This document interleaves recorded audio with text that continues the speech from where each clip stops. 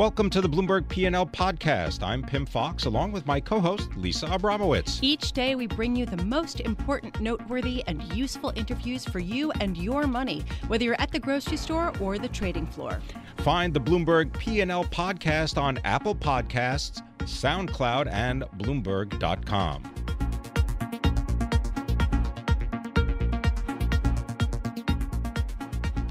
There's been a question hovering over markets these days. How much political upheaval can there be without any real substantial and prolonged reaction from markets? Chuck Lieberman has perhaps some answers. He's Chief Investment Officer and Managing Partner of Advisors Capital Management, which oversees about $1.3 billion. Also, he is a Bloomberg View columnist through the Bloomberg Profits Group. Chuck, thank you so much for joining us. You raised an interesting reality check, basically saying that all of this political noise only matters so much as it affects underlying growth.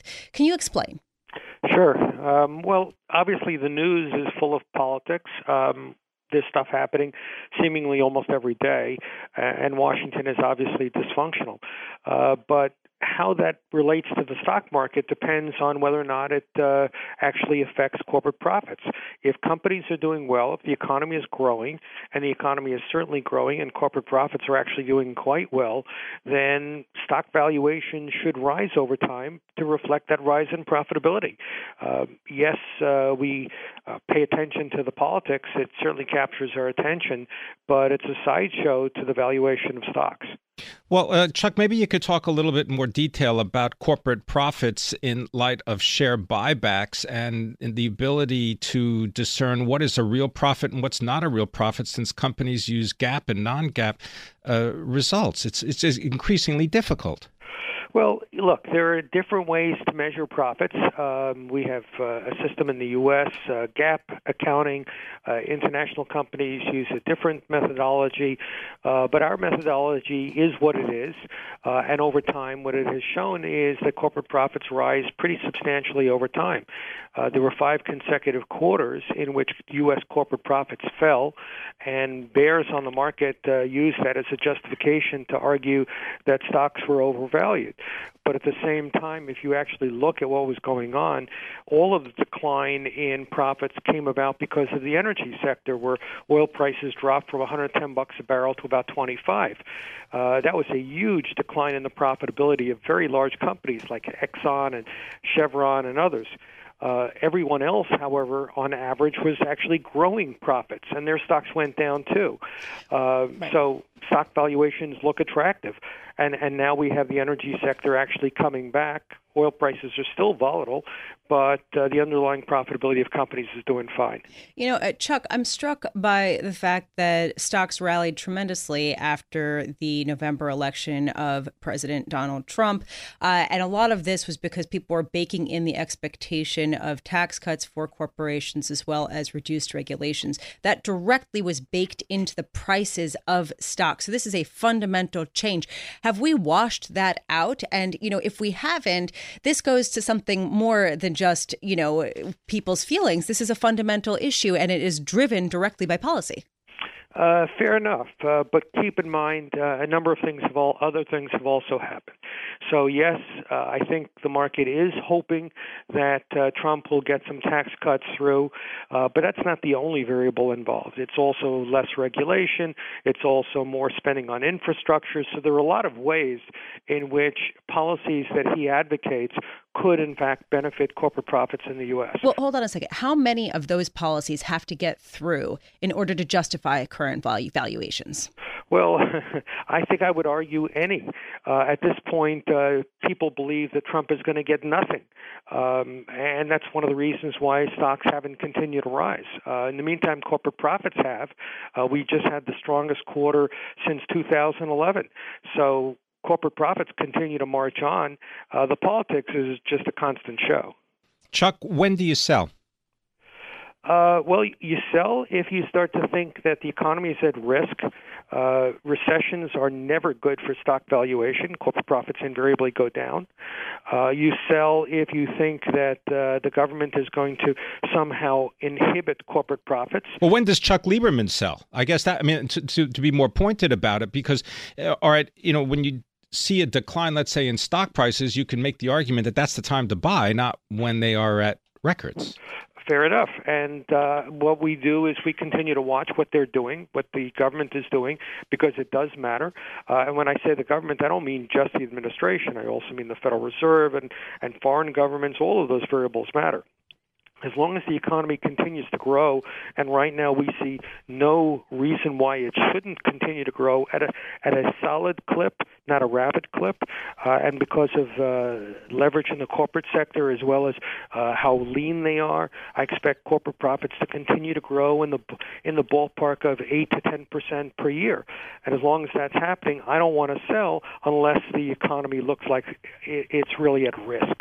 Chuck, one thing that you pointed to in your recent column was that there is so much cash still out there that has not been invested yet. How much cash are you looking at? Where is it? Because if I look at mutual funds, for example, particularly equity mutual funds, they're pretty heavily invested. There isn't a lot of cash there. Well, yes. Well, that's one of the reasons why I was very vague with that statement, because it is difficult to measure. So start off with mutual funds. The amount of cash they hold varies over time and fund to fund. On average, they look like they're a little bit heavy now, but we're not talking about a huge amount, 3-4%. But then when you look at the billions that have flowed into both money funds and into CDs and bank accounts, all because people are nervous about the market. There are a lot of people who pulled out of equities back in 2008, 2009, and still haven't gotten in. And I'm still reading about people who are hoping that the market sells off in order to give them an opportunity to get in. So I think there's a lot of money on the sidelines, and you can see that, I think, from the behavior of the market. The market really has not been able to sustain any material decline of any size for any period of time in the last several years. And in fact, people look at that and comment how that's a negative. I think of it as a reflection of a positive, which is all of that cash sitting on the sidelines by people who've missed the market. Chuck Lieberman, quick question for you. What was the biggest mistake you've made when you look at the market over the last 12 months? Over the last 12 months, thanks for throwing me a curveball, Pin.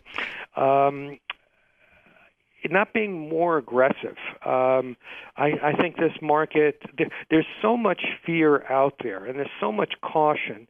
I think that creates an environment in which people are looking for opportunities to get in if they can, and I think you have to be aggressive until conditions turn less favorable. All right. We're going to leave it there. Thanks very much. Chuck Lieberman, he is the Chief Investment Officer, Managing Partner, Advisors Capital Management. He helps manage more than $1 billion of assets under management.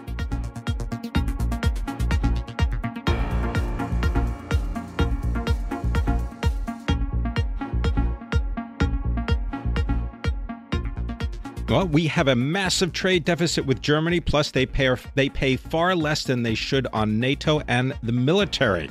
This is according to President Donald Trump, posting this message on Twitter. Here to tell us more is Patrick Donahue. He is a government reporter for Bloomberg, and he joins us from Berlin. Patrick, thanks for being with us. Maybe you could just set out for us what is the fact and what is the rhetoric when it comes to trade between the United States and Germany? Well, there's definitely a big trade surplus that Germany has, not just with the U.S., but with most European countries. It's sort of locked in the Eurozone, and so if you look back at the imbalances that were triggered through the creation of the euro and the succession, the crisis, these are imbalances that are sort of built in. It's true that there is a pretty staggering surplus, and it's not just Trump, the U.S. administration, who like to talk about this, but also the European Commission, the OECD, the IMF have criticized Germany for doing too little to address the surplus. Patrick, how new is this conversation? I mean, is this something that has been discussed in back rooms for years, and now we're just seeing it in a very different light, sort of aired through, I guess, campaign speeches and Twitter? The trade issue is not new. I think even in the Obama administration, there was plenty of criticism about Germany's deficit, I think, or surplus, sorry. With the Trump administration, it's taken a completely different tack. If you listen to somebody like Trump's top trade advisor, Peter Navarro, the way he discusses trade, he lays blame to Germany for most of it and says that Germany's hiding behind its membership in the euro to take advantage of its position, which sounds strange to German ears because it's not something you can really undo.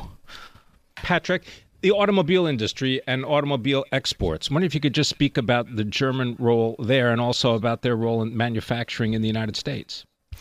Auto exports are the backbone of Germany's export economy, its export might. And when Donald Trump, for example, talks about all of the Mercedes and BMWs on his street in New York, it's true. Americans buy a lot of German cars. Americans like German cars. But at the same time, a lot of those German cars are built in the U.S. And so it's not simply a matter of Americans buying German cars that are shipped overseas from Germany. It's more complicated than that. You know, Patrick, I'm really struck by what Angela Merkel said over the weekend, where she said, you know, we Europeans cannot rely on the U.S. the way that we have. I was struck, too. I was in the beer tent with her. I did not expect her to talk about geopolitics at a campaign rally. So you were there. What was the response like? What was the mood like when she uttered those words? Those words were uttered at the beginning of a long sentence that continued with this idea that, well, we Europeans have to go our own way. We have to take our destiny in our own hands.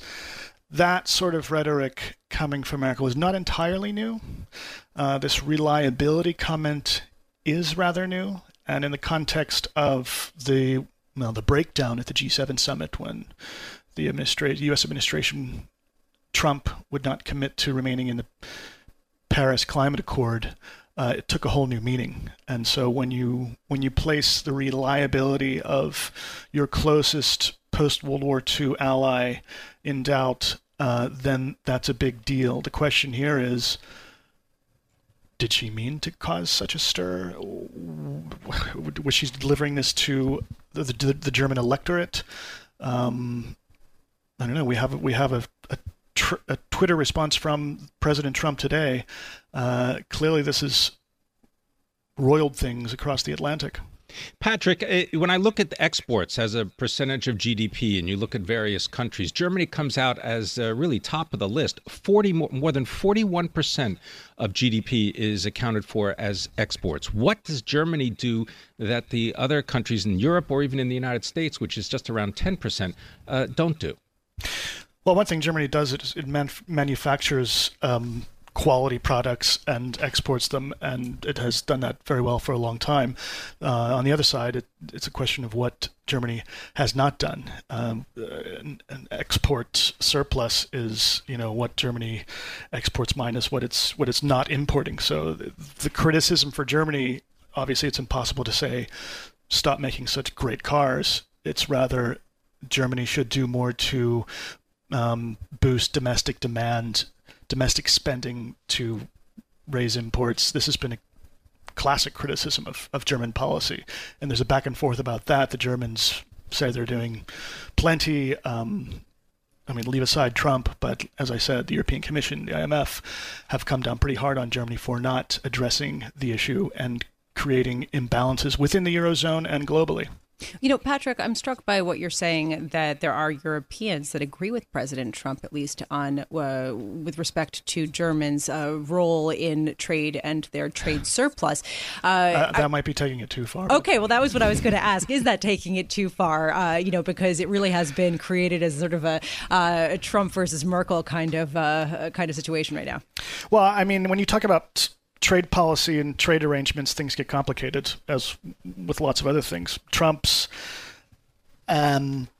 view of the problem is somewhat crude compared to how, the chief economist at the IMF might criticize Germany's surplus. So that is just to say that when Donald Trump or Peter Navarro or somebody else, Steve Bannon, starts talking about the German exports, it's not the same thing, but it's they're addressing an issue that has been on the table for a while, but there's something else going on there. Patrick Donahue, thank you so much for joining us. Patrick Donahue is a Berlin reporter for Bloomberg News, and he comes to us from Berlin, Germany, very diplomatically saying that the tone of President Trump's comments perhaps does not jive in any way, shape, or form with the Europeans, regardless of their views on Germany's policies.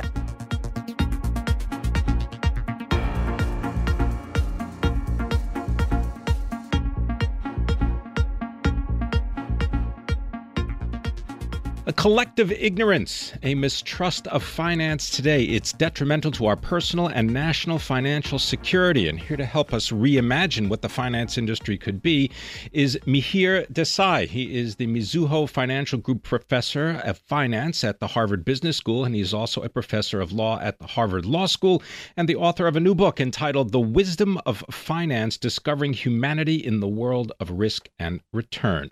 Professor Desai, thanks very much for being here. It's a pleasure. Thanks for having me. What prompted you to write this book? Well, it got started by accident, which is I was asked to give a talk to graduating students, and I realized that what I wanted to do was take finance and both humanize it and demystify it. I think finance is broken in some ways, and certainly it's perceived as broken. And so I think the path forward is first to make it accessible to people everywhere. Finance kind of cloaks itself in complexity, and we need to demystify it. So the book does that by telling stories.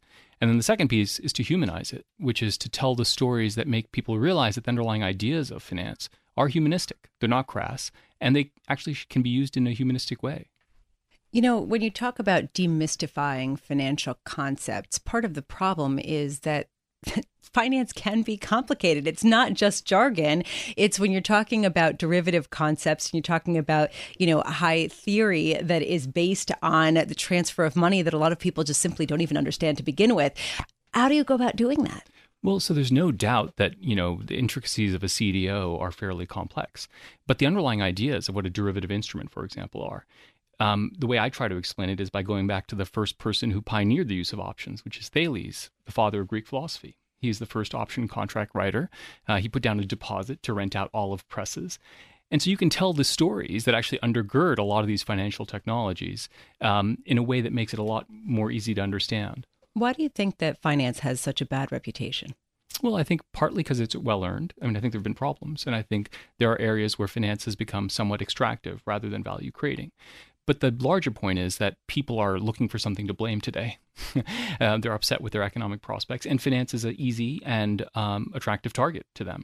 And as a consequence, we have a profession which has gotten demonized, which has really bad consequences. It's bad because people within the profession actually don't have as much to aspire to. So in the book, I wanted to say, look, the underlying ideas are actually quite noble. We should make finance aspirational as opposed to defining it downward and expecting less and less.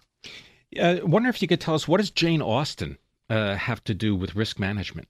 Well, it turns out everything. So in the second chapter on risk management, I try to use Anthony Trollope and Jane Austen, Pride and Prejudice, to talk about risk management, because underneath most of those novels is the problem of a young woman in the marriage market who has to manage risks, right? So if you think about Mr. Collins's proposal to Lizzie, he's playing off her risk aversion. It's one of the worst proposals ever, basically. You're not that attractive, you're not that rich, you better take my bid before you kind of become too old. And she has to kind of gamble by waiting for Mr. Darcy. And the really interesting part about that risk management problem in Phineas Finn by Anthony Trollope, the character Violet Effingham actually divines both diversification and options. She doesn't call it that, but she uses it. So she says, for example, she's bemoaning the lack of unable to pick among suitors. And she says, if only I could marry 10. Which is a way of saying diversification. And then she finally says, you know what I'm going to do? She's not a fan of romantic love. She basically says, I'm going to pile up a few different possibilities. And then when I'm ready, I'm going to get married, which is kind of acquiring a portfolio of options and then exercising one when you're ready. So she actually got risk management in a deep way before, we had the equations to prove it. Mihir, you teach finance at Harvard, and I imagine that you have seen many students and you've seen perhaps a change in them and concern, especially since the 2008 financial crisis, about the reputation that finance has had. Can you explain? Yeah, no, I think it's been really problematic. So finance has become less and less viewed as an aspirational profession. Recently, I was speaking to about 40 or 50 of them, and I asked them how many of them were going into finance. A whole bunch raised their hand. And I said, how many of you expect to be in finance in 10 years? And the number was a quarter of that, which is a way of saying they kind of did it for now, but they don't feel it's part of their identity. In other words, they're doing it for the money so they can go out and do what they really believe in? No, I think they're doing it because they like it, and then they're ashamed of it because it's looked at in a way that is problematic. And that's terrible. Why? Because finance is hugely important to the economy. If we don't get finance right, we've seen what happens. And so we want really good people going into it who aspire to be doing great things. And so what the book says is actually finance is central. If you think about the two big solutions to the world's problems today in finance, one is regulation, and the second is outrage, just occupy. I think both of those are unproductive. Outrage isn't going anywhere, and regulation, we know, has counterproductive consequences. So the idea in the book is to say, let's just get back to the nobility of the ideas. Because if we get back to the nobility of the ideas, that in the long run is the way people start behaving better. Is the nobility, you referenced the nobility of ideas, does that include personal accountability? Yeah. Because it's one thing if you're playing with other people's money, and it's another when you're playing with your own reputation and your own money. Absolutely. So there are several times in the book where I use the ideas of, for example, leverage, to talk about reputation and to talk about personal accountability. So leverage is a good example. Of course, I use a variety of ways to talk about it, but one of them is the Merchant of Venice, which is just a way of saying people think that's a play about debt. There's a debt contract between Antonio and Shylock. And the answer, of course, is if you look at the text, it's actually about commitments, right? It's all about commitments between people. And that's what most scholars think that play is about. So I try to use that to kind of say that's what leverage is. It's a commitment. And leverage is fantastic. People in finance know that. You get to do things you have no right to do. That's why people in finance love it. You get to create money. You get to create money. And the same thing is true if you think about it in a variety of other ways. So the great quote from Jefferson is that, your reputation is the most important lever because people will allow you to do things you have no right to do. And protecting that reputation and behaving in that way is really, really critical. So you started out by saying that finance used to be thought of as a noble profession. But I can think of a lot of times during history where finance or debt was considered somewhat dirty and people wanted to have it somewhat removed from themselves. What's the golden era that you would like to see some kind of resurrection of? Well, that's a great question. I think there's always been problematic, because debt has always been problematic. But that was born of real ignorance, right? Money is barren. How can you do these things? And also sometimes anti-Semitism was associated with that as well. So I don't know if there really has been a golden era. What I'm trying to just suggest is let's get back to the ideas because we are so far removed from them. And this is why the practice of finance has got to wake up. They can't just say, I'm doing God's work and I'm great. You got to be able to say, we have problems, but we actually do something really important and we can get back to things that are actually really value creating. Mihir Desai, thank you so much for joining us. Mihir Desai is Mizuho Financial Group Professor of Finance at Harvard Business School, as well as a Professor of Law at Harvard Law School. And he joins us here in our Bloomberg 1130 studios. He just wrote a new book, The Wisdom of Finance, Discovering Humanity in the World of Risk and Return. Really fascinating.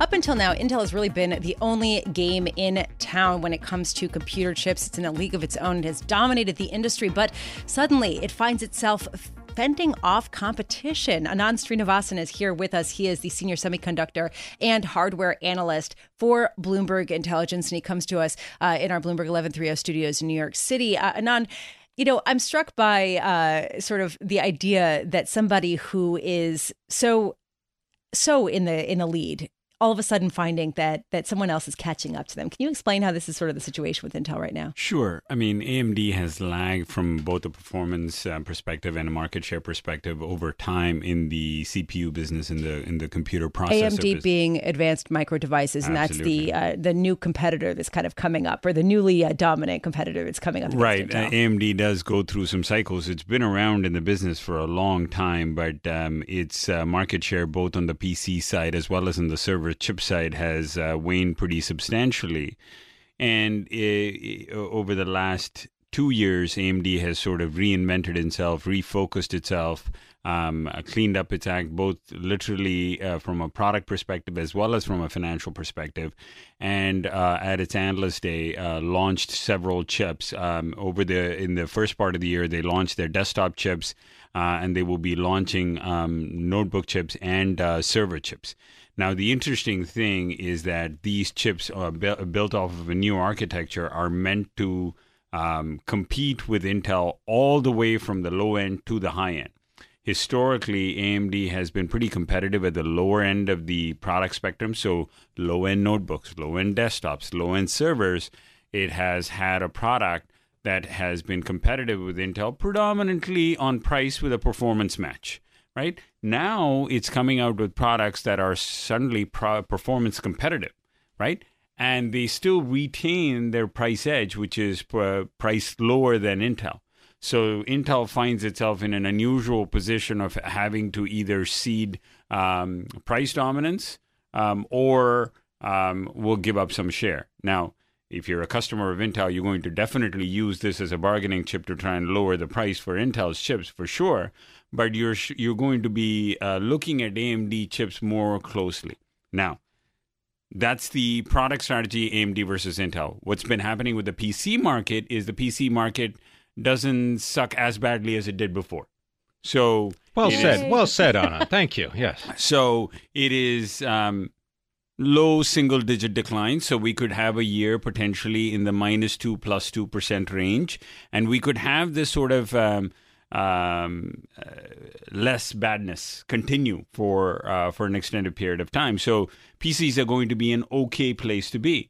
And in that unit volume environment, one of the segments that has emerged is the gaming market. The gaming market is a particular breed of devices that sell for anywhere between $2,000 and $5,000 per PC. I thought you were going to say a different breed of customer because they're willing to pay this kind of money. Absolutely. And you talk about these with the same sort of reverence that you talk about with autos.